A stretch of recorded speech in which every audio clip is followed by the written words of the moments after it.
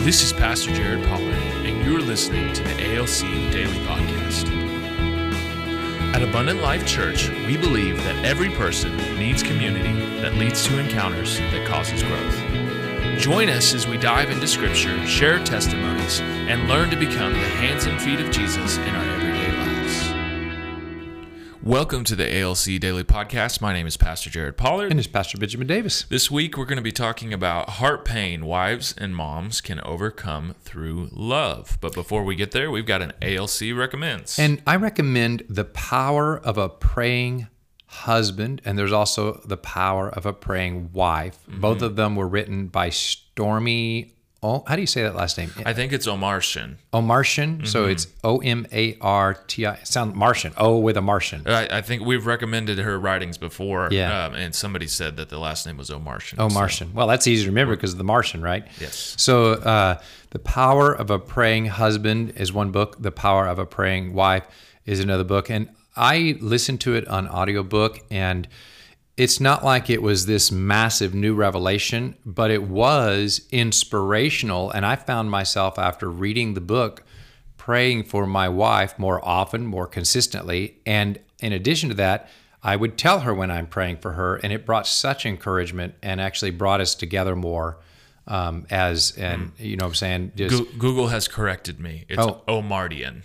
Oh, really? Yes. But memorize it as Omartian, and you'll remember the name easier. That's according to the Google AI. Yeah. So. Oh, well, AI is always right. I guess. Yeah. I don't know. Stormie Omartian is what it says. Omartian. Okay. Yeah. All right. Well, so anyways, The Power of Praying Husband, Power of Praying Wife. These are good.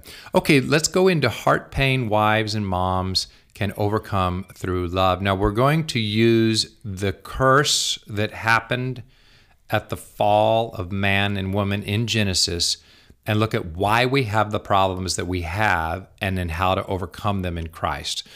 And so Genesis 3:16 is the passage we'll pull from. This is the curse that God uttered to the woman because of their sin of eating from the forbidden tree, the tree of the knowledge of good and evil. By the way, the best explanation I've ever heard of what the tree of the knowledge of good and evil was, is it was, the Lord said, you cannot eat of that tree because that is man deciding what is good and evil without God. And that's what the devil tempted him with, is that your eyes will be opened and you'll get to decide what's right and wrong, what's good and evil, instead of God deciding what's right and wrong and what's good and evil. And the Lord said, thou shalt not eat of that tree. And they did, and the process started of Cain saying, it's right for me to kill Abel. And then Cain's, there you go. Yeah. And it's been going ever since. Yeah. So to the woman, he said, I will surely multiply your pain in childbearing. In pain, you shall bring forth children. Now, a lot of people just simplify that and say, okay, childbirth is going to be more painful. I believe it goes much deeper than that. I believe that the curse that all of Eve's descendants, women, face is this, is that he said, I will multiply your pain in childbirth.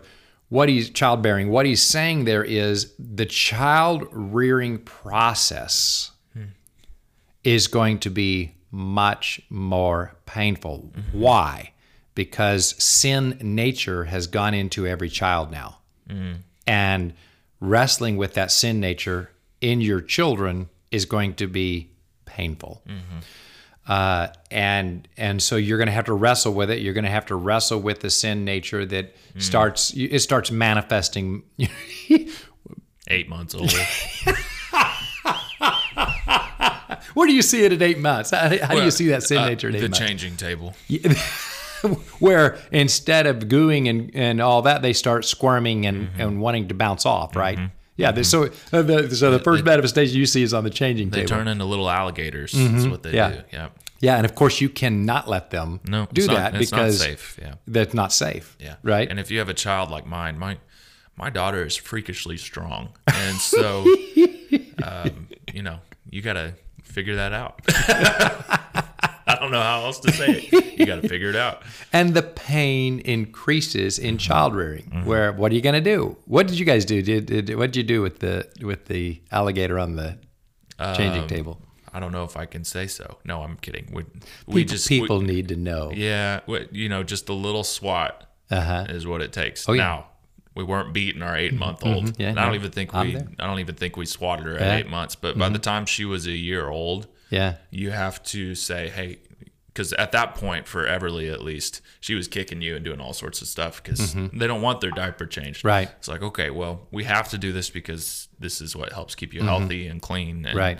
So a little swat. They're wearing a diaper. They can't feel it. It's the emotional feeling for Everly anyway that communicates, hey, I'm not supposed to do this. I need to stop.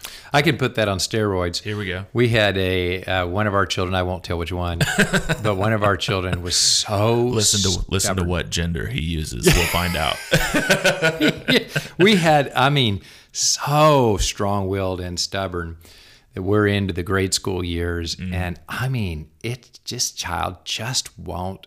It's hard to make progress. And so someone in church finally said, have you heard of the chastisement stick? I said, no, what's that? And they introduced us to this. It was about an 8-inch by 2-inch blue rubber flexible little stick. And I'm like, what's that? And they said, well, try it. And I tried it out on my leg, and I didn't even do it very hard. I just flopped my leg with it, and oh my gosh, it's like, ouch. Immediate stinging. And no risk of bruising or none of that. It just stung. Yeah. And so, so we brought out the chastisement stick and started using that to help him learn to obey. Man, you talk about magic. Yeah. And now it worked until one day, and it got so much that all Holly had to do was pull it out of her purse and show the blue, and he'd straighten right up. Oh, it's a boy. There, he said it. Oh, I didn't mean to say that. And life was good until one day that thing went missing. But by then, he'd learned the lesson. The message had come across. The message had come across. So the process is more painful, and we're not just advocating physical discipline. No. There's also the reasoning process is more painful. The shame process is more painful. The crying process is more painful. The trauma is more painful. It's all more painful. You know what's the most effective for my 2.5-year-old? Yeah, what's that? Do you need to stare at the wall? And we're talking like 30 seconds, and she just immediately will change course. Yeah. Because 30 seconds of staring at the wall is just too much for her. Yeah. So if you've done any child rearing, you know the pain. Yeah. Now let's go into how to overcome that pain to live in righteousness, peace, and joy in the Holy Spirit while child rearing. Okay, tactics that we've seen or used to overcome the pain. Yeah. Because it's all reversible in Christ. Yeah, well, it's never too early to start teaching them Scripture and principles from Scripture. Yeah, okay. So, we've not practiced with her for a little while, but at one point, Everly could say the entire Lord's Prayer. Now, does she comprehend the entire Lord's Prayer? No. But that's going to leave an impression in her. Yeah. If you go up to my daughter and ask her, who helps you when you're scared? She might answer mom or dad first. But if you ask her who else, she will tell you that Jesus helps her when she's scared. Yeah. Because we've taught that to her. We've instilled that, and it has made a difference. When my child doesn't feel good, she doesn't ask for medicine. She doesn't ask for a hug. She says, Daddy, can you pray for my belly? Because that's what we've taught her to do. Yeah, right.